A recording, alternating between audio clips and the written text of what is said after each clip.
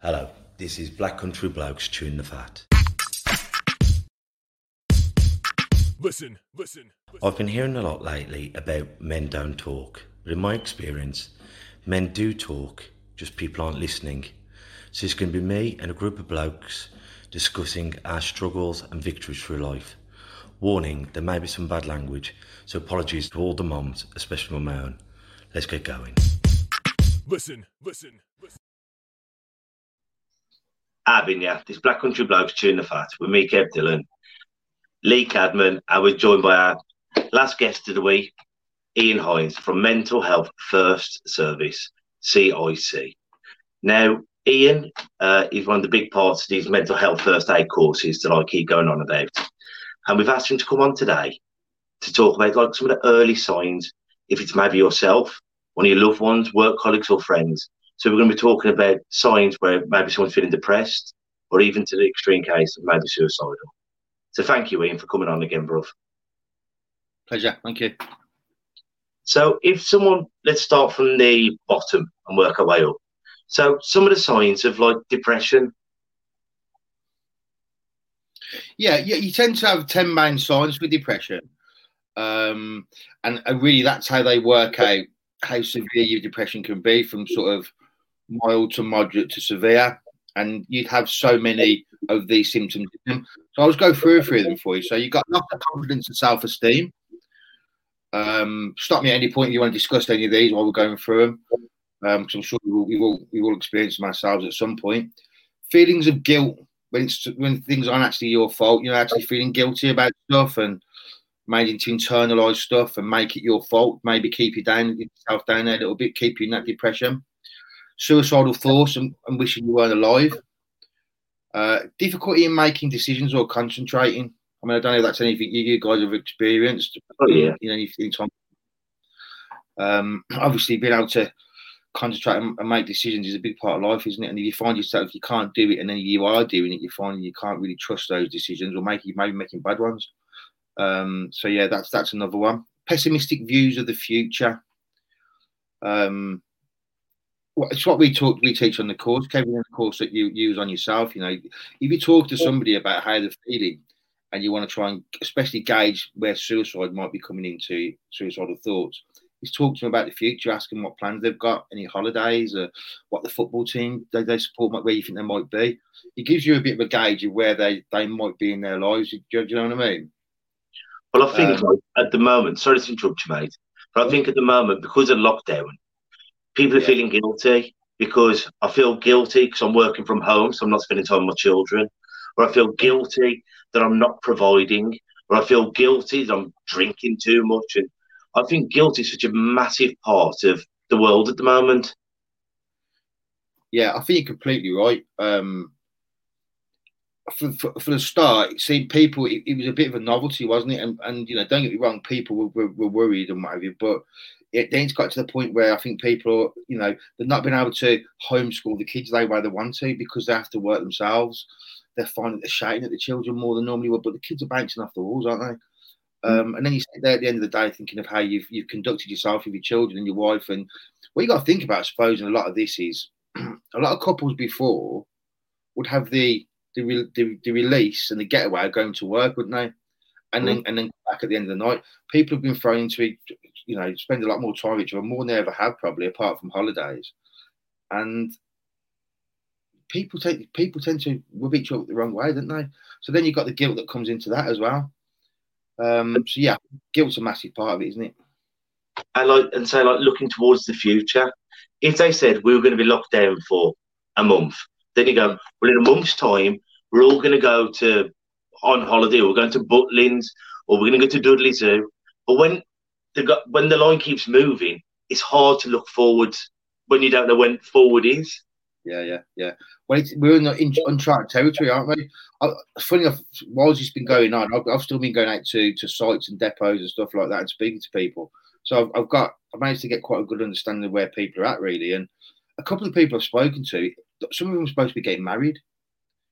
You know, and this is one of the happiest times of their life. And the problem they're having is they've got people coming over from Ireland or something like that, so they don't know they can cancel flights. It's so hard to try and put it all back in And then you've got these two poor people who can have the happy state of life. They can't do it now.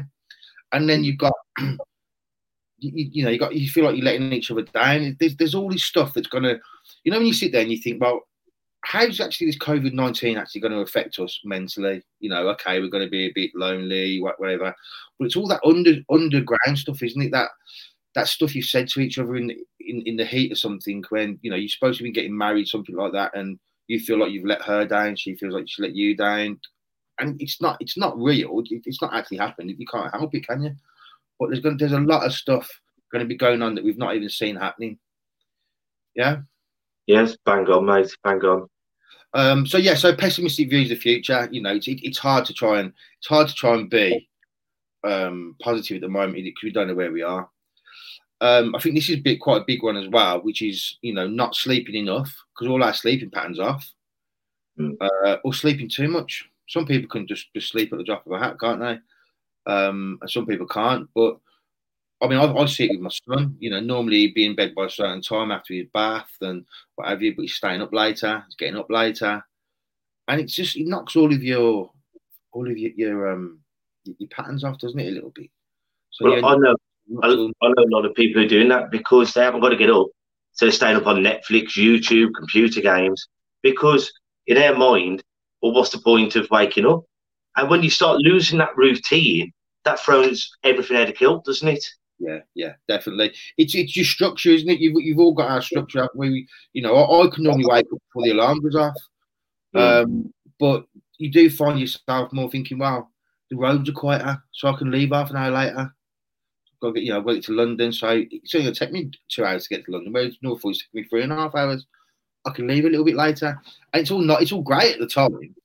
But it's once it comes back into the full flow of how I was in central London the other day driving around. It was a ghost town.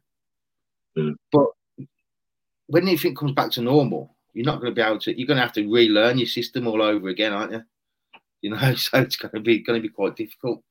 So yes, sleeping I think is going to be a real big one. No interest in food or eating too much.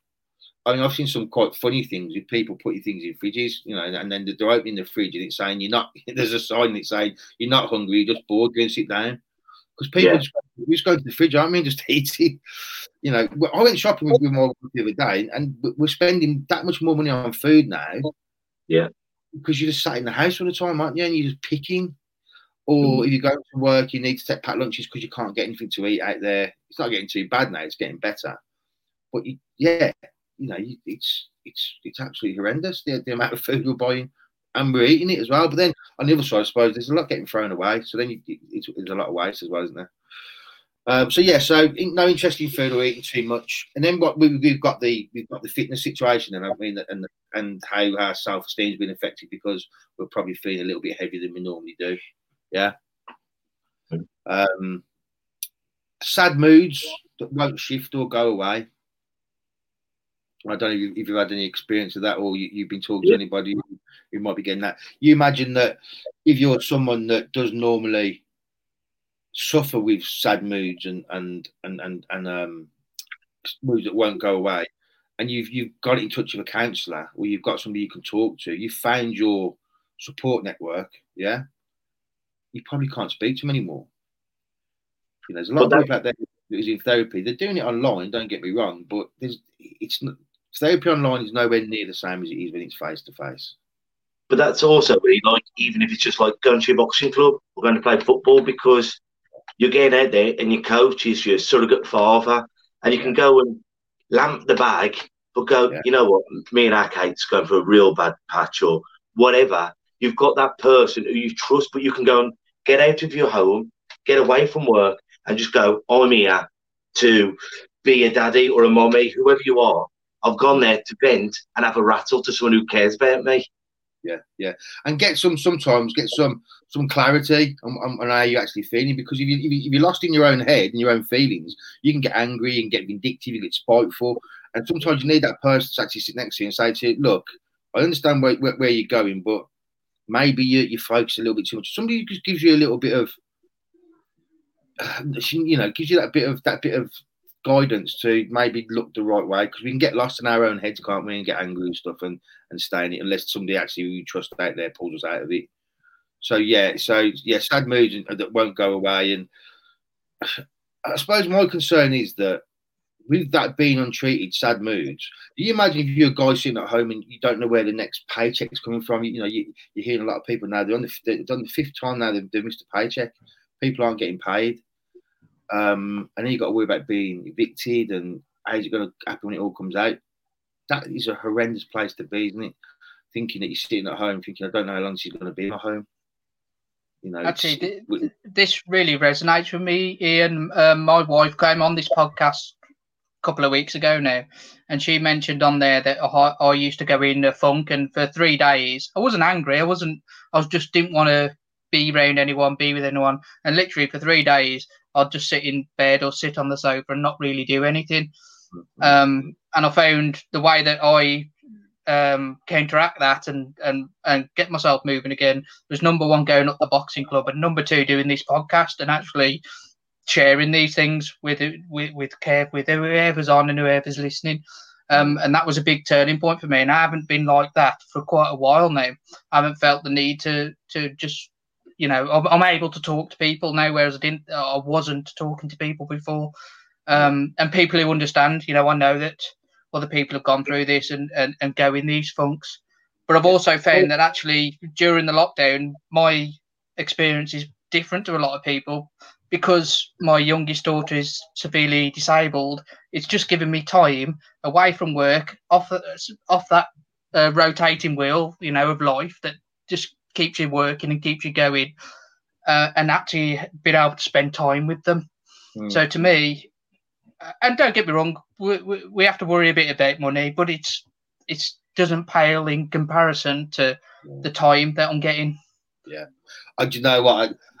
And this is going to, I don't try and say this without make it sound perverse, but I've got really envious of some of the people who've been on furlough sometimes, because some of it's been really positive. They've said, like, I've spent five weeks. I've got a friend of mine who I've watched him, what he does with his little boy, and maybe taught him to ride a bike, taught him to play bits of the piano, stuff like that.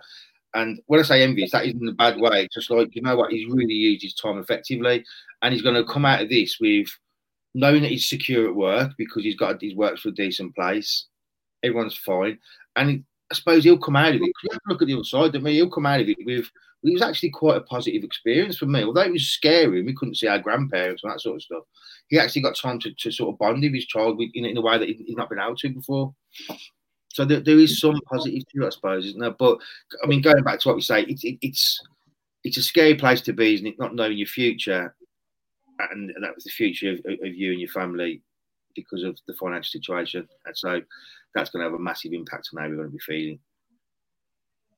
Yeah, definitely it is. But it's also interesting that there is different points of views on that. It's definitely, although we need money, I've definitely realised it's not the be all and end all. And hopefully coming out of this, I won't throw myself into work quite the way I did before, and I've realised I'm needed at home more. I enjoy being at home more. Yeah, no, I completely get that. It's good, isn't it? It's just, I think there's been a lot of good come out of what we're doing at the moment. Seeing how people have pulled together. My wife, she does a bit of shopping for the people in the road. I actually got to meet people in my road the other day that I've never met. I've been here 15 years. Because we actually going out and clapping, or we sort of done a bit of social distancing. We had a drink on VE Day, and there's people there I've never even met before. So it's some strange things come out of this kind of situation, don't they? But you've got to cling on to them, I suppose. So yeah. It's those people who haven't got that relationship, though, isn't it? It's those people who maybe they're not getting along with their spouses, or those people who are living on their own, or they've got a brilliant family and everything. They're one paycheck from going under. Exactly. Yeah. I mean, I know you can get some help with mortgage relief and what have you, but it's just a hard place to be, isn't it? Really, for anybody. Yeah, I mean, obviously my concern, because when this all happened, it was like, what's going to happen to the homeless and all that sort of stuff. And I was stopping in a hotel this week, like a travel lodge in Cambridge, and what they'd done, which was great, I thought was a real good thing, that they took all the rough sleepers in and they put them in the travel lodges. But then as I was walking out this morning, they're starting to throw them out. That's the wrong word, really. They're starting to ask them to leave now. So these people who've been in had somewhere to stop all of a sudden, and now being asked to leave. Yeah, unfortunately.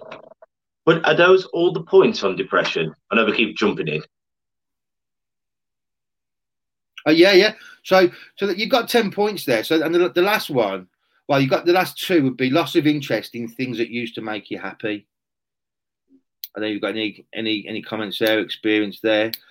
I know it sometimes can be a lot harder. The more time you've got, sometimes the less you do. You know, if you're at work and you're sort of like, right, I've got an hour to go and train tonight, so you get out there, you do it, you get back.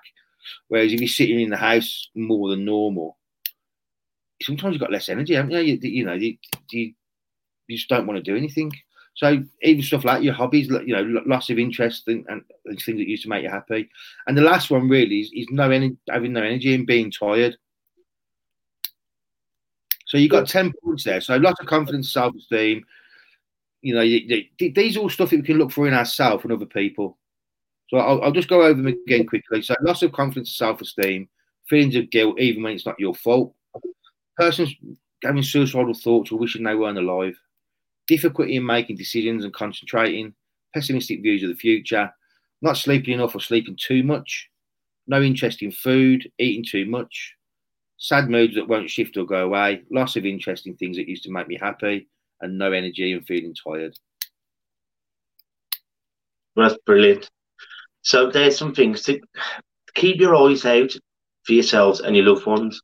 But the next one I'm going to ask you is, this is and I learned so much when I did your course, and I was so grateful me and my mum went on it, because I believe these courses that you and Matt are doing should be in every boxing club, every cricket, football club, in every business. Because, as you rightly said, if someone cuts their arm, you can see that's bleeding. Hang on, mate, I'll get you a bandage.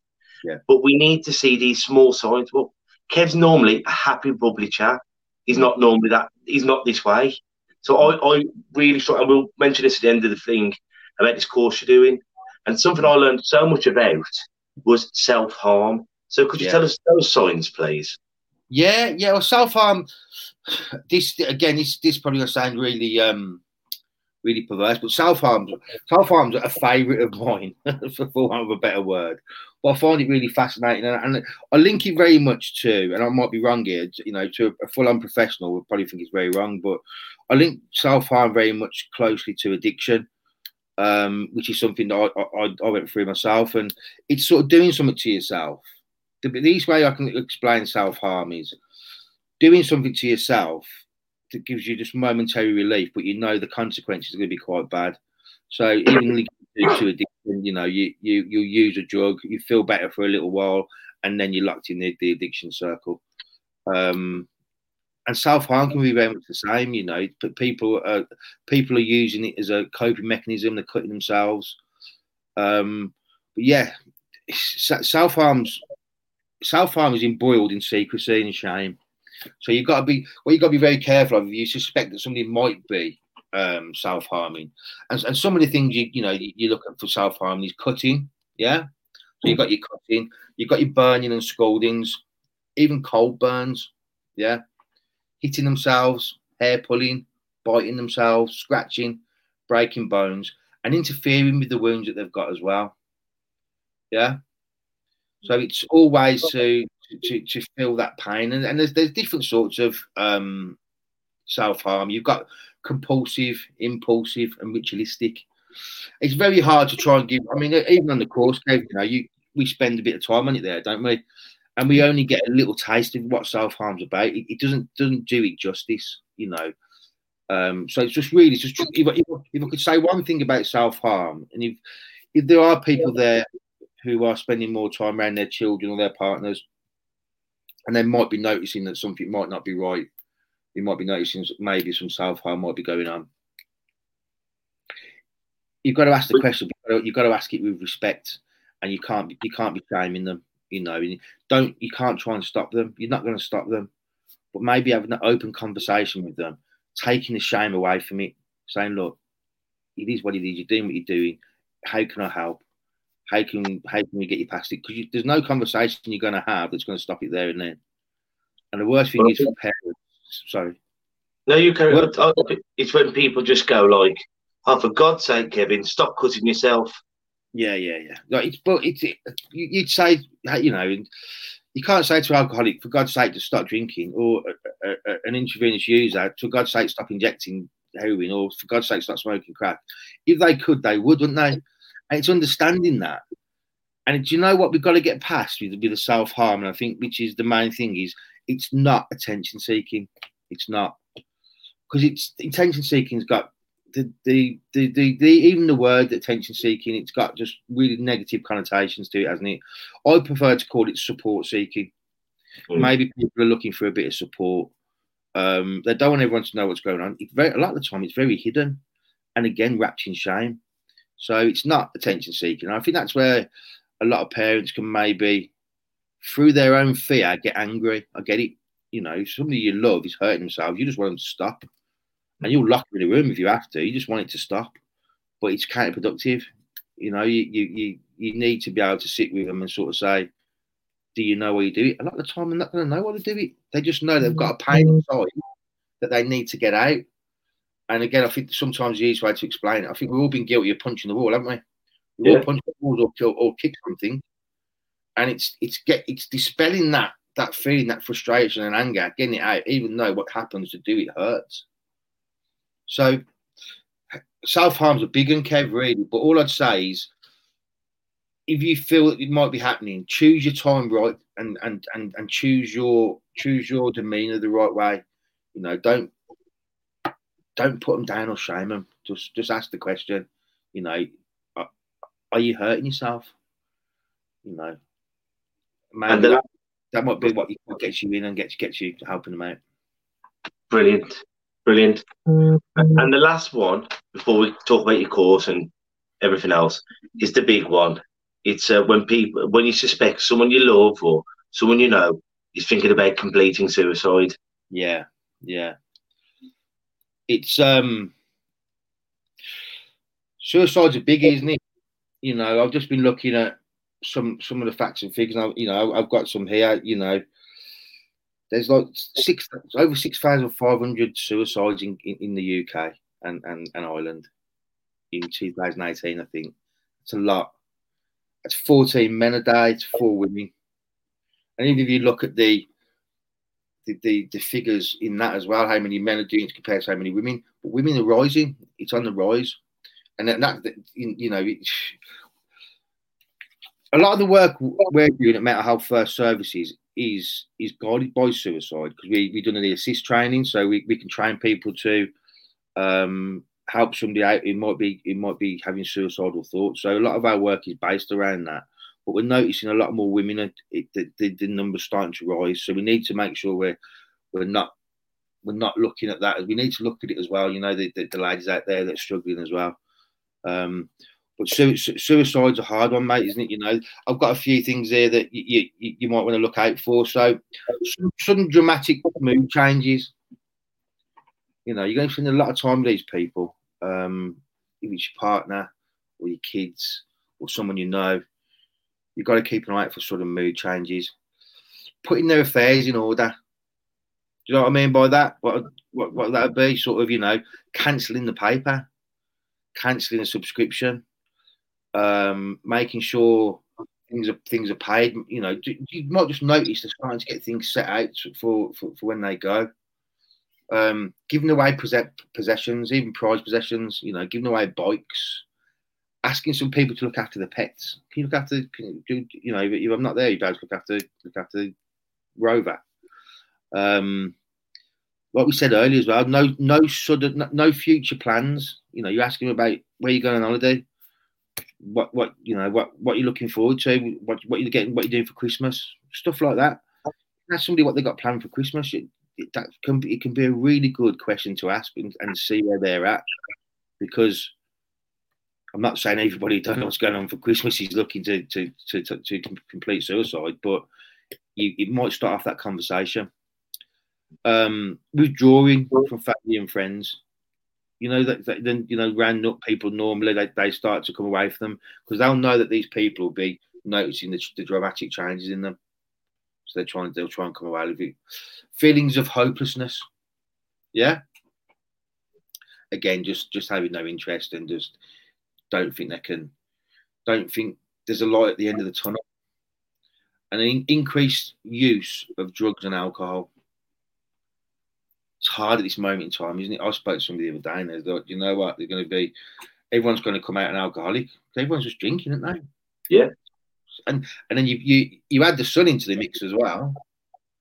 It's difficult, isn't it? People tend to be drinking more. The weather's been a bonus and a curse, hasn't it? Because can you imagine if it had just been tipping it down for these last 8 weeks and then you just locked in your house? Yeah, But when the sun's out, you have a barbecue, you have a couple of cans because it's sunny and Englishmen in the sun, we just get it down us, don't we? Yeah, and the rain, mate. Yeah. And the snow and the hail. Especially with the young ones as well. Maybe they might have a preoccupation with death, or they might be going on to there's like suicide chat rooms. Same with self-harm as well. There's self-harm chat rooms. All stuff you've got to keep an eye on. And one of the things I think, and I'll sort of end with this on the suicide one as far as signs and symptoms, signs to look out for. And it was one that sort of shocked me quite a lot. It's a scary one, really, but sudden recovery. So you notice that somebody's really down, and you're worried about them, and you're thinking, I am concerned about how they are, and all of a sudden they're fine. Do you think that, Ian, that's because they know it's going to be over? Exactly. There's relief in knowing it's going to be over. They've made a decision, Lee. They've sort of said to themselves, look, they're living in pain, and let's remember that people who take their own lives, it's not that they don't want to live. It's not that they want to die. They just don't want to live in the life that they're in. The pain is that much for them.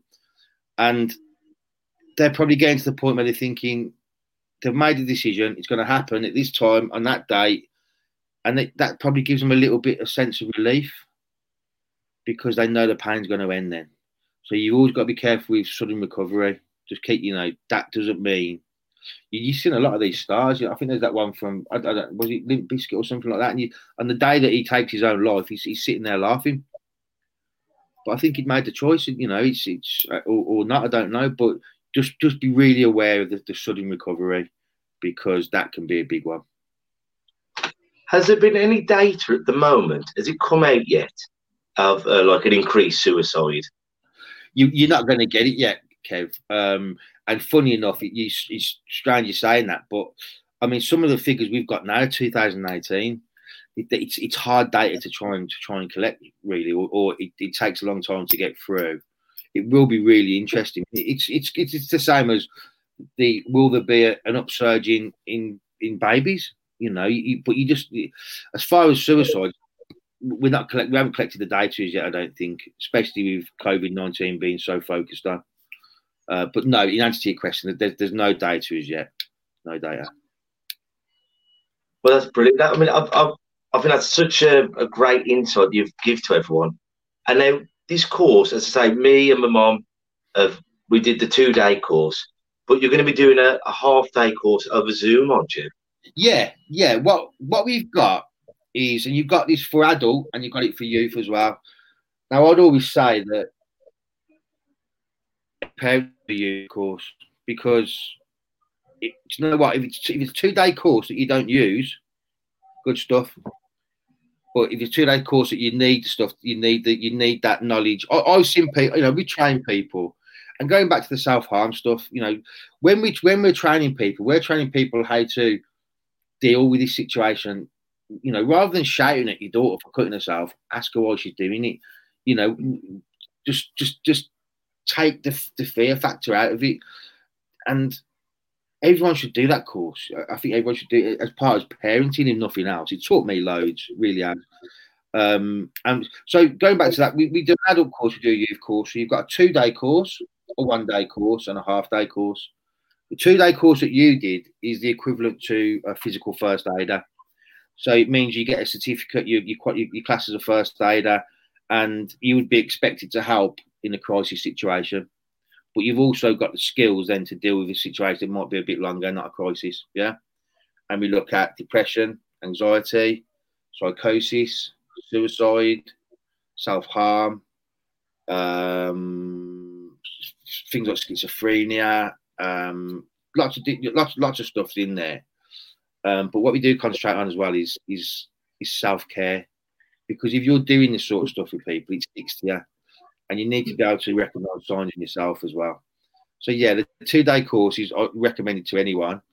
By the way, we're doing that in youth and adult. And after the 29th, we're going to be able to do that via Zoom. So you can do that from the comfort of your own home.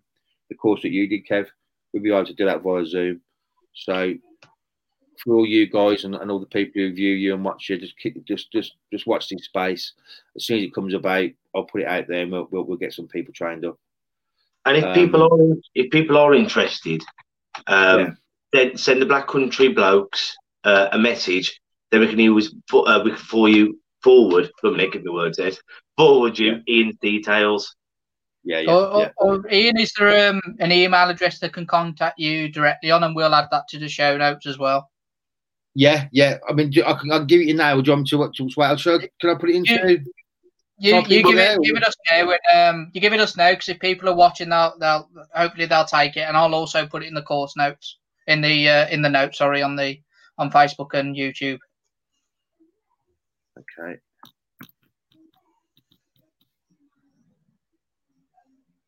There you go. So that should have come over. So inquiry at mhfa@gmail.com. Just come on to us. We're doing the one. So we're doing the 1 days as well. What I'm doing on the first date I've got, which is June the 5th. No, sorry, June the 13th. I'm doing one on June the 5th for the company that I work for. June the 13th, we're going to do an adult, an adult half day. It's going to be quite discounted because people are going to be at home, but we need to get the book sent out to you. And like we'll do it like this. So we'll all be there. And the hard course is quite good. It's an awareness course, if nothing else. So yeah, inquire about that. It'll definitely be a good experience, and I think it's going to be good with what's going on with COVID. Going out there with a little bit more knowledge about what mental health's about, because it's going to be a biggie for us when we get out there. But what I am doing as well is I'm doing a free course, which I call a mental health community familiarisation community course, and it's 2-3 hours, and we just brush on stuff. We just look at things a little bit, and I'll be doing that by Zoom on May the 31st, which is a Sunday, and I'll be doing it between 5 and 8. Again, free to come on, first come, first serve. I think we'll have to look at how many people we have, probably about 20. But yeah, inquire on that email as well, and that they're all free. Those are free. The MHFA courses we do, we have to charge for, because you have to buy books, and obviously we paid for our own training. We've got to charge for that. Of course. I would definitely recommend the 2-day course. I mean, you take that to an employer. You go in an interview and say you're mental health first aider. It shows you know what you're talking about. They're good courses, Kev, aren't they? The first aid courses. I thoroughly enjoyed it, because everyone knows by now I can't see very well. I'm not very good at reading, writing, but it wasn't that kind of course. Because when you say to someone like me, you go on a course, my heart starts racing, thinking, oh my God. But it's a lot of interaction. Like, I didn't do any reading whatsoever. They had the books, but because of my eyes, I couldn't read it. And the group was very great, because they were asking questions, and it was I thoroughly enjoyed it. So if I didn't enjoy it, I wouldn't have asked you on. Yeah. No. Do you know what I love is people come on the courses, and I've not really come across anybody who said they didn't like it, even if it wasn't for them, because things can't be for everyone, can they? But they've said, but it was interesting. But what we find is, especially, I mean, I train them, and my colleague who trains with me, we bring a bit of ourselves to the course. It's not death by PowerPoint. We for want of a better word, we have a giggle as well, don't we? We're talking about serious stuff for 2 days solid, and we all get to know each other. We start to talk about our own stories. You don't have to, you don't want to, But you make friends on these things, and you get to hear what. There's nothing better than learning from other people, because we can teach it all out of a book all we want or from a PowerPoint. But you sit with people, you learn how it's done. You learn how things really happen, don't you? And you've got 16 other people, 15 other people in that room, and then 2 others with the trainers. It's an experience. It's definitely worth the time. So I remember when I come on it, obviously I wouldn't say anything that people were saying, but it was eye-opening to hear about how some people had gone through stuff, and to look at them, you'd have had no idea, because when you have got mental health or previous addictions or something, you haven't got a big sticker on your head saying suicidal or depressed or user. They carry that in the back pocket. And when you've got these normal people and teachers and these, supposed to be people who go, well, yeah, I've thought about completing suicide, or I used to have this drug problem, or I used to. And it brings it into the light. And I think shame keeps it in the dark, and shame is a killer. Yeah, and that's shame and stigma. Do you know what? I was an addict for a long time in my life, and it taught me more than most stuff. And I'm not embarrassed about it. I'm not ashamed about it, because if I was, I'd be dead. If I was ashamed of being an addict, I'd be dead, because it would keep me there. You've got, and these all people sitting around, if we all talk about our own stories, each one of us have got our own story, and each one of us has got our own way of dealing with stuff, and we can adopt and lend stuff off each other. And like I say, I think it brings the shame from around mental health a little bit, the knowledge and the training. Well, that's been brilliant. I'm going to thank you again. What we're going to do now, I'm going to ask you the same question I've asked everyone this week, and we've been on live every day this week. It's Mental Health Awareness Week, and it is: what positives do you hope are going to come from this lockdown with mental health? Yeah. I think I see a positive in it already, because if this would have happened 5 years ago, the lockdown, I don't think mental health would have even been mentioned. But which is if we're all ready for it now, or we've all got an understanding about it. You've got, in every time you hear physical stuff mentioned, you hear mental health mentioned. So I think I'm really proud of the way mental health's being put forward in the COVID-19 situation. The company I work for, we're offering courses out to everybody who works for us. We've got a 24-hour helpline. Anyone can get in touch with us. It's in our risk assessments. If you're struggling with anxiety or anything else, talk to us. It's not a weakness. I can really see, if anything, the COVID-19 situation, the lockdown, has shown me that even though mental health has been the buzzword for a while and everyone's trying to get on the bandwagon a little bit, I think people's actual feelings is mental health. We've got to, it's not to be seen as a weakness. So I think there's been positives already. And the last question, mate. Have you got any sayings or quotes that have helped you get through tough times? Yeah, it's something that was said to me really when I was training as a therapist, and it was, because if you're trying to talk to somebody about what they're doing or what's going on for them, you've got to tell them the truth, haven't you? Because there's no point otherwise. And sometimes I've known the times when people haven't told the truth and that person hasn't got back because they haven't had the right advice. So my one that I like is say what you mean, but don't say it mean. Yeah, I love that saying. And that's when I did your course, me and my mum both loved it, because how true that is. Now, if you've enjoyed Ian's chat today, like I have, he's also been on the show when we were in the real world, when he come to the boxing club. So please look through their episodes and check it out. As this one is, it's a great listen. So I'd just like to say thank you to all the guests who've been on this week. We're going to be joined by Dan Browning, who's a big part of Toughen Up the Care, on Tuesday, 6 o'clock, same place. So thank you for staying with us all week. Take care of yourselves and each other. Ta-ra a bit.